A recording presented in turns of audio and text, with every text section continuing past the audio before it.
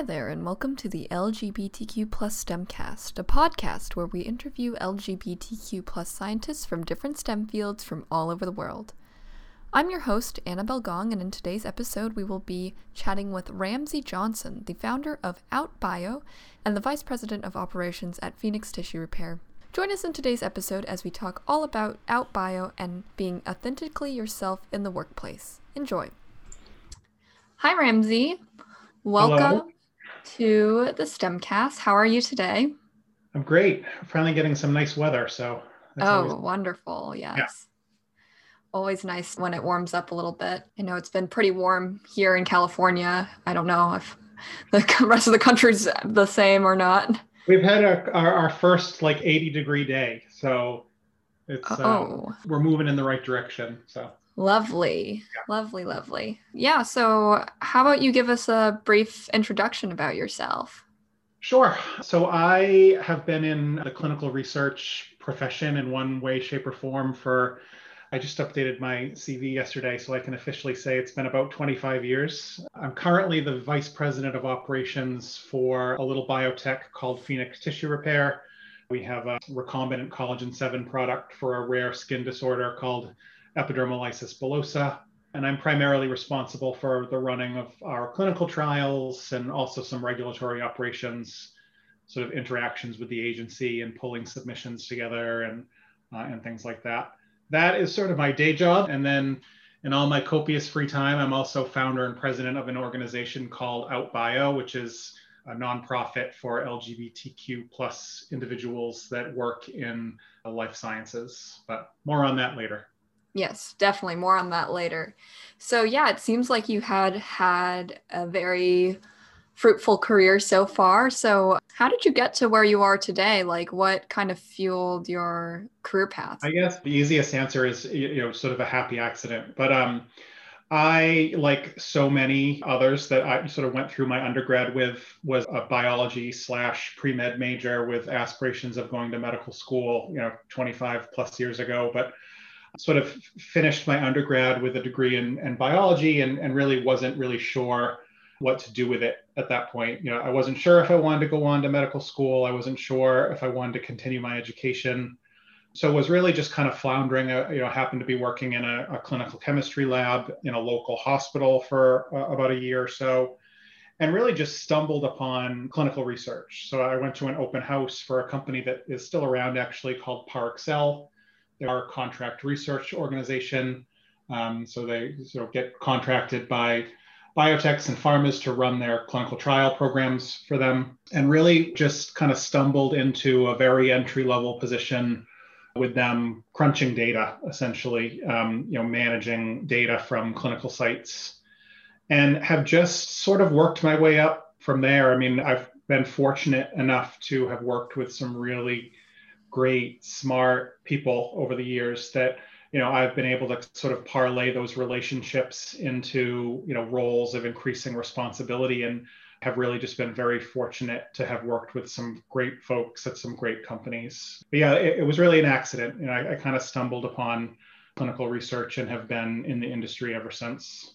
Wow, that's quite the happy accident indeed. So in terms of debating between going to med school, not going to med school, what was kind of your thought process with that? It was a very practical decision for me in the beginning, and a lot of it was sort of financially based. I had sort of financed my undergrad by myself and, wasn't sure I wanted to continue to put myself in a position where I was just going to be building up more and more debt. And to be completely honest, even the application process for medical school at the time, I was funding it myself and, was struggling even to come up with application fees for sort of post-undergrad programs. But I think, what I found once I started in clinical research was that, it was equally rewarding to me. I think that, as I mentioned before, was really fortunate to work with some really great companies on some really great programs. And,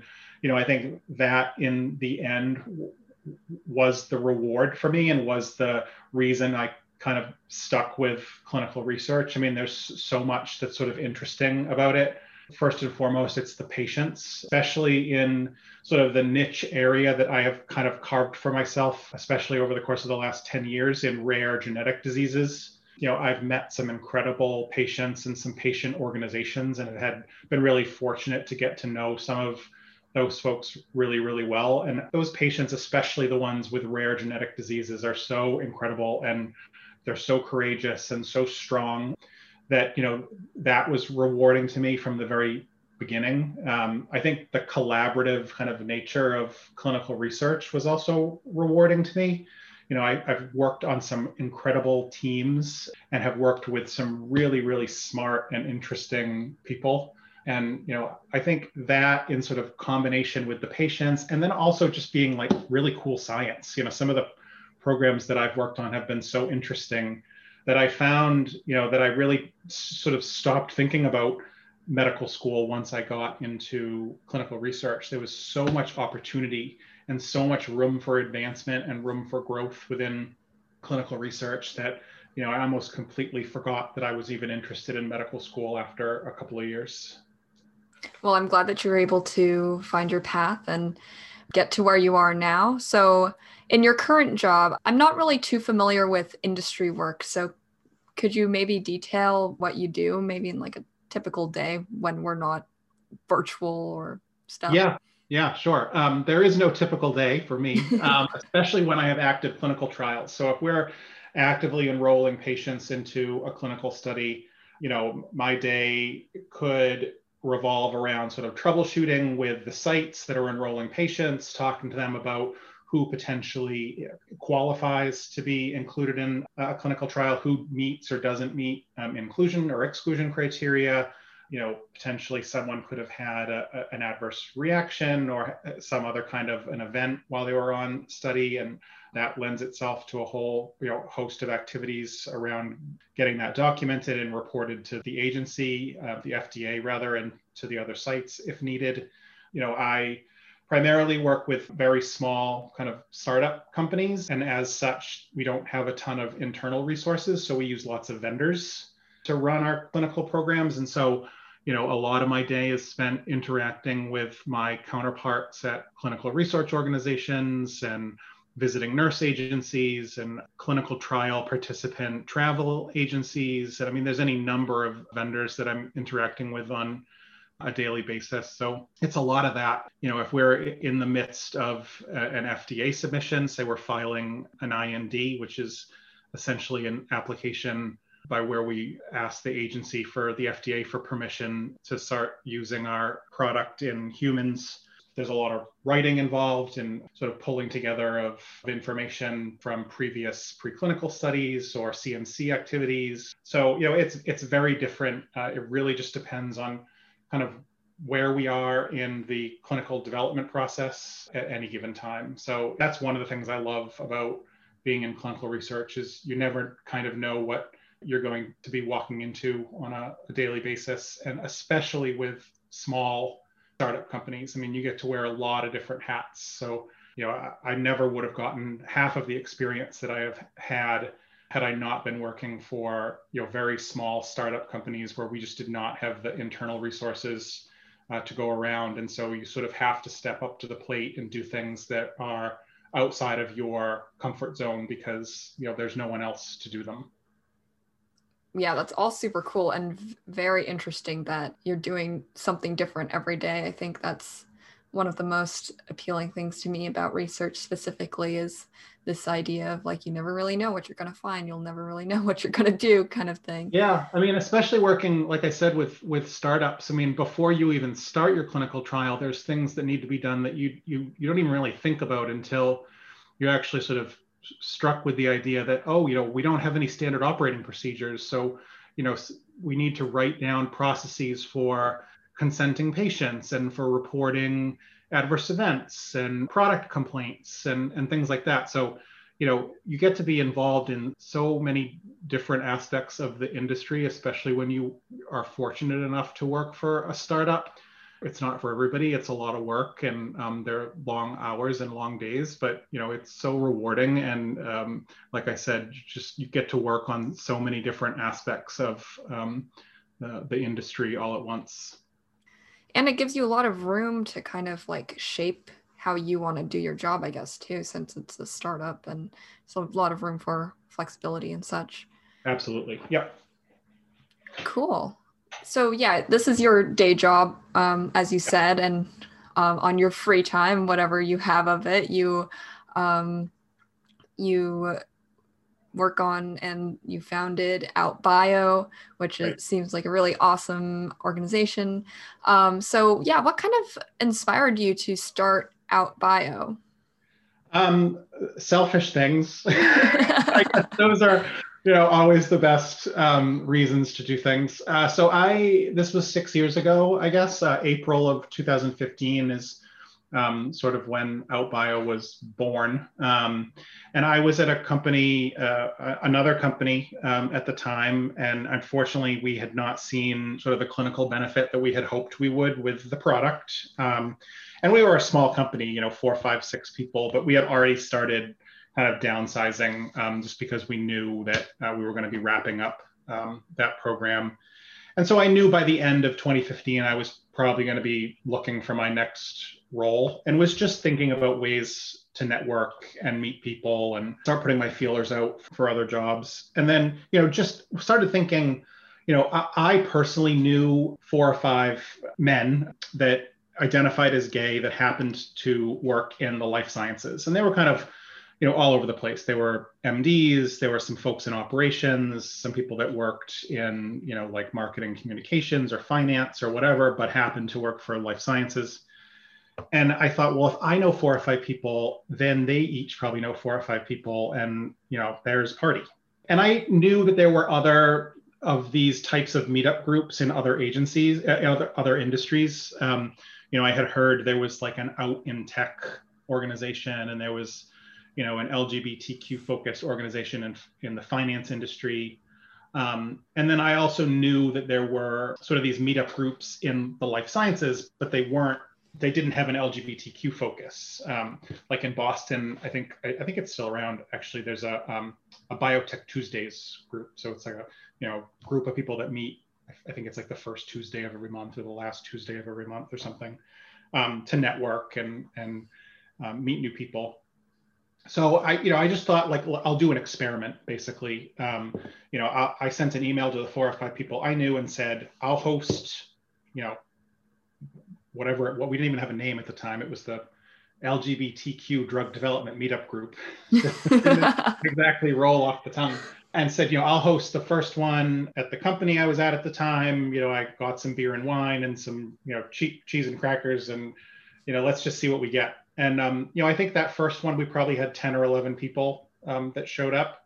And honestly, I had not even given a second thought to, what would become of it and what I would do next. But within days of having that first one, someone that I met at that event that had just happened to move to the Boston area from Seattle to work at a local biotech said, emailed me and said, that was amazing.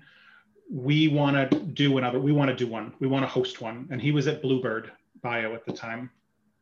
And so he basically said, if you send out the invites and kind of keep track of who's going to come, we will provide the venue. We'll do it, in a conference room at Bluebird, and we'll get a caterer and we'll have an open bar and we'll just do a, sort of meet and greet. So that was the next one. And it probably doubled in size. It was like 20 or 30 people that showed up. Wow. And then it really just took off from there. I mean, Pfizer said the same thing. We want to host one, exact same format. And then Takeda wanted to host one, exact same format. And then, so I really went from, I was probably doing them like once a quarter for the rest of 2015 into 2016. And very quickly just started doing them once a month because, there was so much interest from sponsors in the Boston and Cambridge area that wanted to host an event. And, I started hearing a lot of sort of the same things, which were, we've set aside money for diversity and inclusion events and no one's doing anything with it. And if you already have the mailing list, then, this is like low hanging fruit, right? Like you can invite all these people that work in life sciences and have them to our corporate venue, and we'll pay for the caterer and the bar, and it's, you know, a way of showing support for the community. Yeah.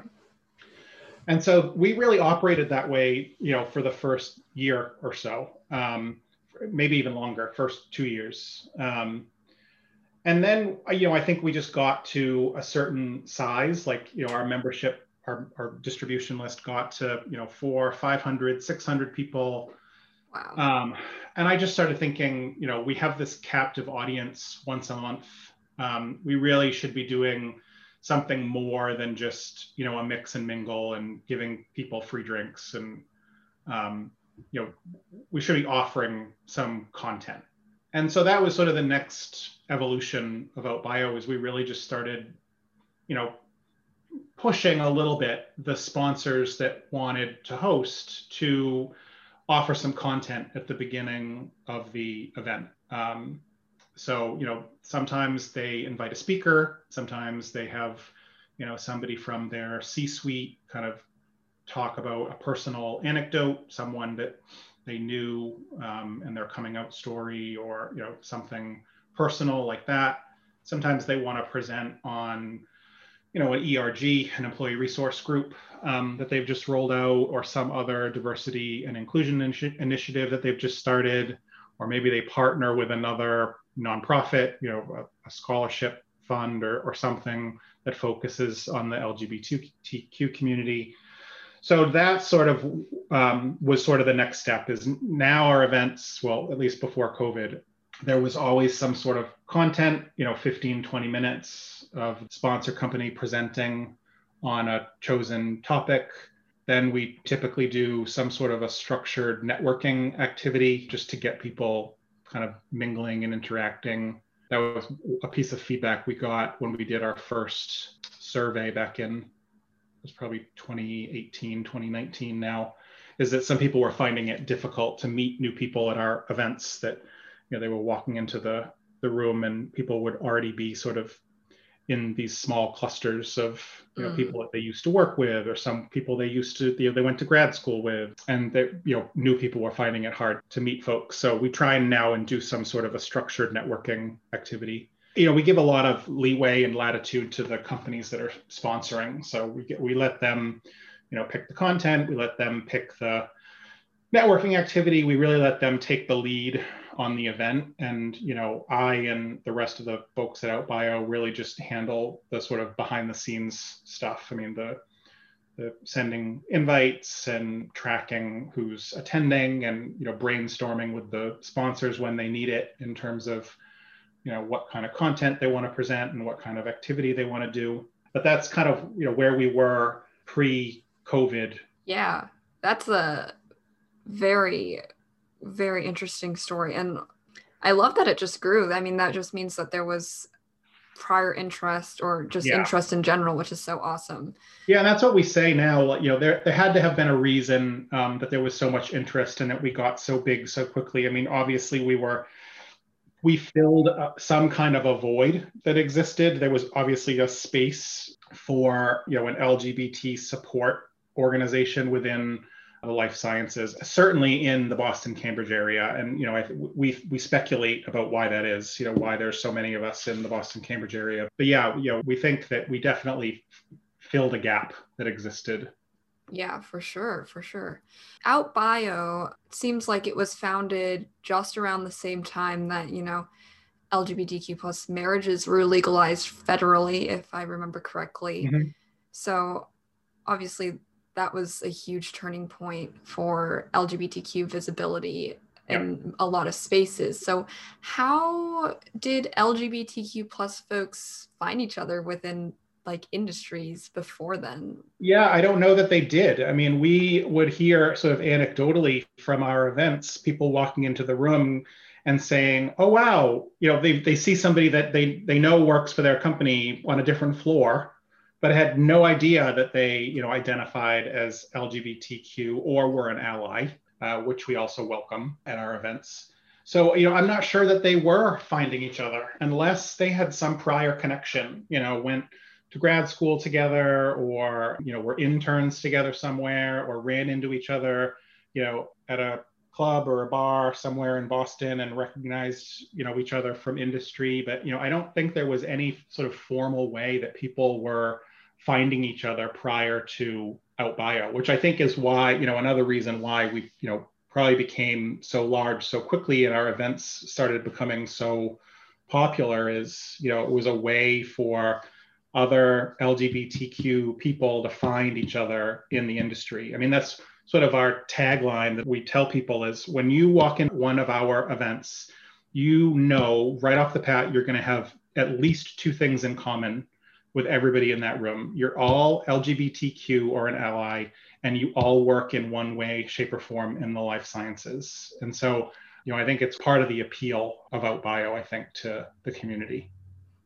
And now, like with COVID hitting and everything, obviously, we're experiencing a different kind of isolation from folks who identify similarly to us. So what were you working on during COVID in relation to OutBio, and are those affecting any future plans that you may have for the organization? Yeah, in some good ways, some bad ways. So obviously we've had to put a pause on all of our in-person events. So we haven't done an in-person event since February of 2020. And that was really what people had come to sort of think of OutBio as, was a networking organization. In some ways, it's been nice for us to take a step back from that, because we really do see ourselves as much more than just a networking organization, and we want others to see us that way as well. So in some ways, it's been nice to kind of take a step back from in-person events. We are absolutely going to get back to in-person events and can't wait to do that, hopefully this fall. And sometime very soon, I can make an announcement about our first in-person event in almost a year and a half.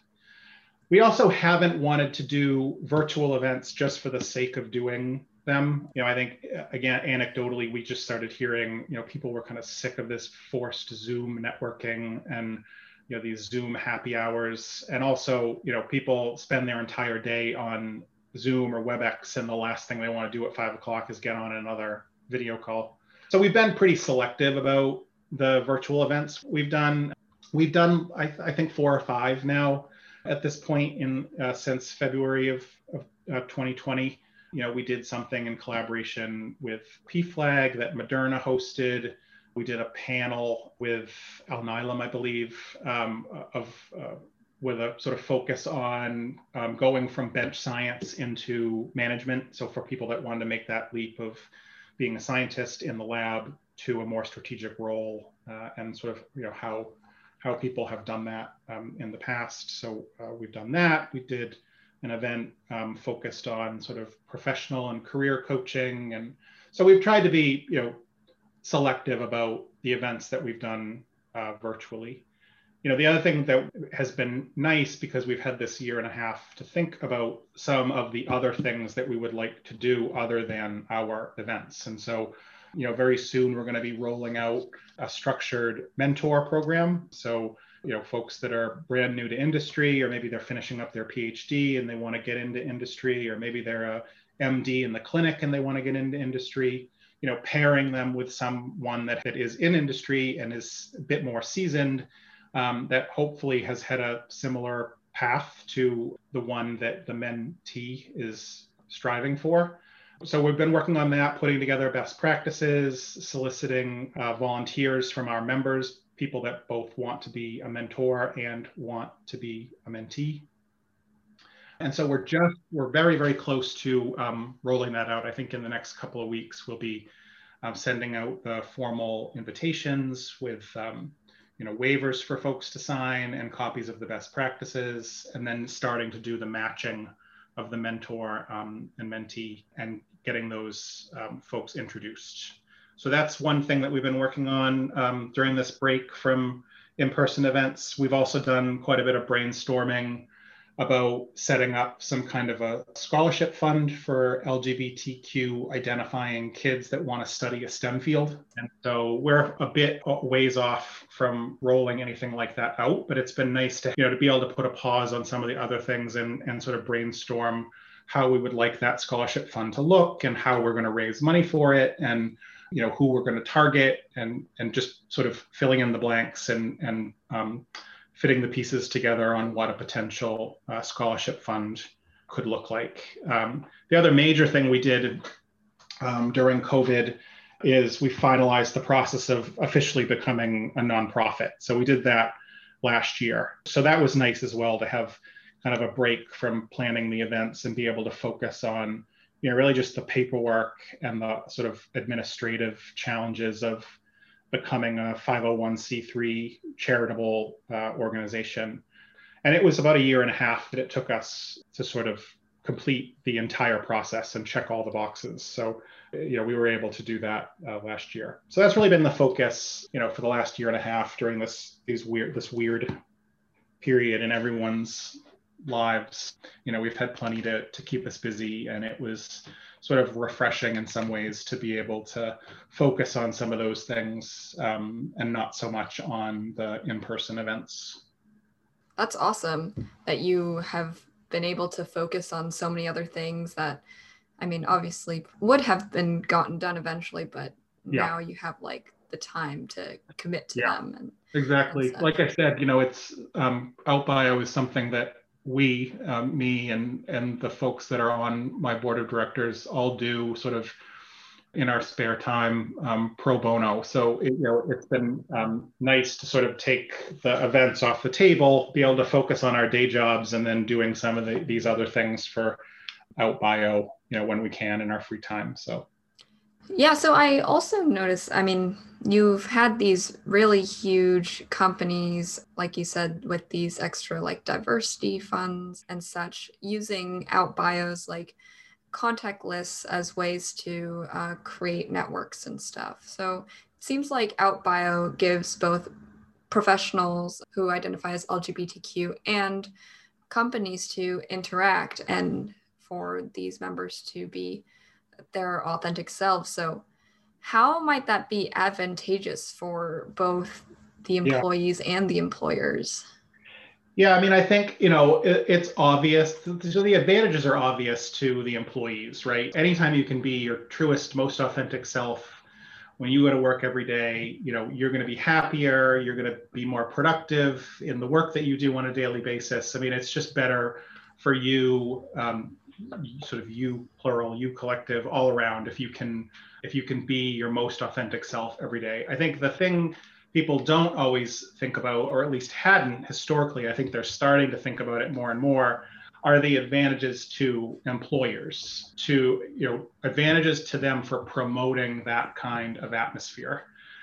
So if you show your LGBTQ plus employees that they are supported, and you encourage them to be their truest, most authentic self when they are at work every day, they're going to be more loyal, more productive, and they're going to stay with that company longer, and they're probably going to bring their friends with them. So, I think that as a community, LGBTQ folks do their homework. They notice when a company is supportive of our community and when they are sort of promoting the kind of environment that allows you to be your truest, most authentic self every day. And we're going to congregate and gather toward those companies. And I think companies are starting to recognize that.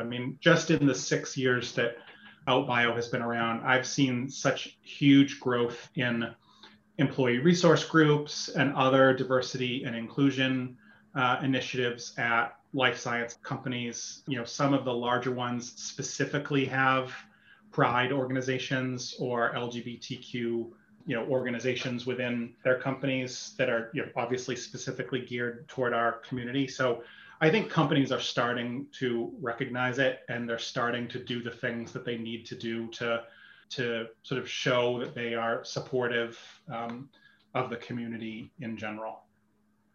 Yeah, for sure. There's definitely some sort of positive light to this all, hopefully. But yeah, do you have any experiences where you maybe experience something like this, whether that be good or not so good? I don't have any horror stories, thankfully. Thank God.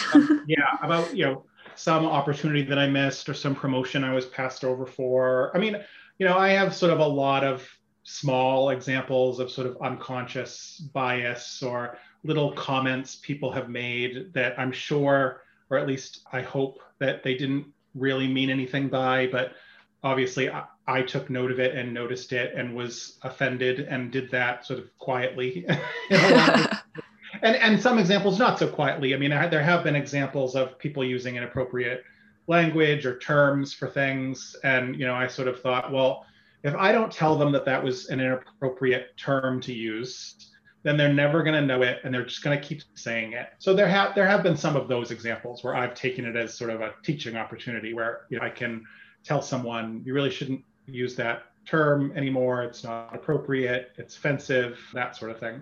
So there have been some examples of that. I think when I first came out, God, how long has it been? I don't even know. Before it was when I was 29, so a long time ago, almost 20 years. I was at a crossroads at that point, and I did kind of start when I first came out, keeping that part of my life sort of to myself, and on the down low, and not really talking to people about my personal life. But what I found very, very quickly is that doing that is exhausting. So when someone asks you what you did over the weekend or what you did last night, and you have to think about every single thing that comes out of your mouth and strip the pronouns of everything, not say, I went on a date with him, it is so exhausting. And you find that you're not giving 100% of yourself to your job when you're constantly worried about outing yourself in your everyday life. And so that was a decision I made very quickly, is that I just was not going to do that anymore. And I decided, like most things that are uncomfortable to me, to rip it off like a Band-Aid. It's just sort of my reaction when I'm uncomfortable, is just to get it all over with at once. And I just told everybody within my work life that I was out. And that I was gay, and made sure I told a few people that I knew were part of the gossip mill, the rumor mill, and before you know it, it just as planned, the entire company knew. But it's an ongoing thing. I mean, I feel like every time I start a new job or start a new role, it's like I'm outing myself all over again. I always have to make sure that I say something, very quickly about my husband or my partner or my boyfriend, just so that people know that I'm gay. Because it's always awkward when someone asks me about my wife. What does your wife do? It's like, it's awkward for me, it's awkward for them when I have to say, well, I don't have a wife, I have a husband. So it's just easier all around if I beat everybody to the punch and say, make sure I make it known from the very beginning that I'm gay. So it's a constant struggle. I'm sure anybody that has ever identified as LGBTQ knows what I'm talking about. It's sort of you're constantly having to out yourself on a regular basis. Thanks for sharing. That was really interesting. And it's a constant coming out for anyone, really, which it really sucks, especially if you're constantly changing positions or. Yeah, I mean, it's places. Just, we're traditional heterosexual cisgendered people don't have to do that, right? Like they always just assume everyone knows that, you have an opposite sex partner. If you're a man, you're married to a woman. If you're a woman, you're married to a man.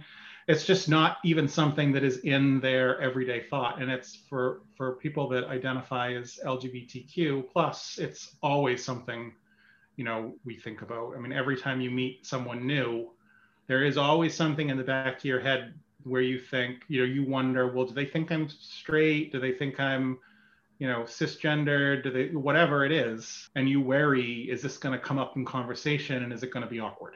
Yeah, unfortunately, that's the reality for most folks now, but it seems like it's on the upward trend, Yeah, I mean, I think it gets easier and easier all the time, right? And sometimes I take for granted that I live in a very liberal state in a very liberal city. I'm almost at the point where I don't even really think about it anymore. I have to remind myself that there are people that live in other parts of our country and in other countries and other parts of the world that have it much more difficult and a much harder time with these things than I do. Yeah, for sure. Same goes for me living in California. And yeah, like you said, there are a lot of companies who are working on ways to make their workplaces more inclusive. So do you have any like personal ideas as to ways that companies can work to be more inclusive of LGBTQ plus folks? I mean, I always tell companies that ask this, it's the little things, right? And these are the things that we as a community notice. I mean, I notice when a company changes their logo colors for June. I notice when a company marches in a parade. I notice when a company that I work for sends out an email on, like a certain day of remembrance, whatever that is, if it's the month of June or if it's another, day that as a community we try and commemorate.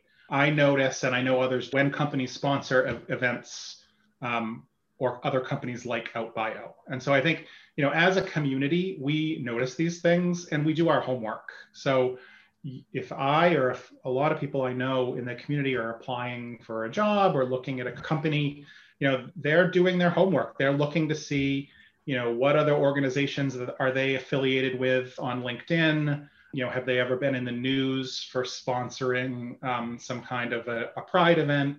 Have they ever marched in the Pride Parade? So, I don't think they don't have to be, it's not rocket science. Like you don't have to reinvent the wheel. I think you can start with very small, minor things that the community will definitely take notice and sit up and they'll remember. Yeah, definitely. And I feel like that's only growing more and more. And hopefully those smaller, kind of aesthetic changes become applied in the workplace as well in terms of how LGBTQ plus folks get treated in the office and stuff as well. Yeah, I mean, having a gender neutral bathroom. I mean, it's such a small thing, but people notice that when they're in the offices. Visitors will notice it. And certainly employees that go to work there will notice it. And so, yeah, again, it's you don't have to recreate the wheel.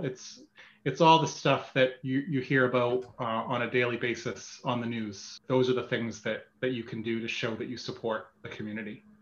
Yeah, for sure.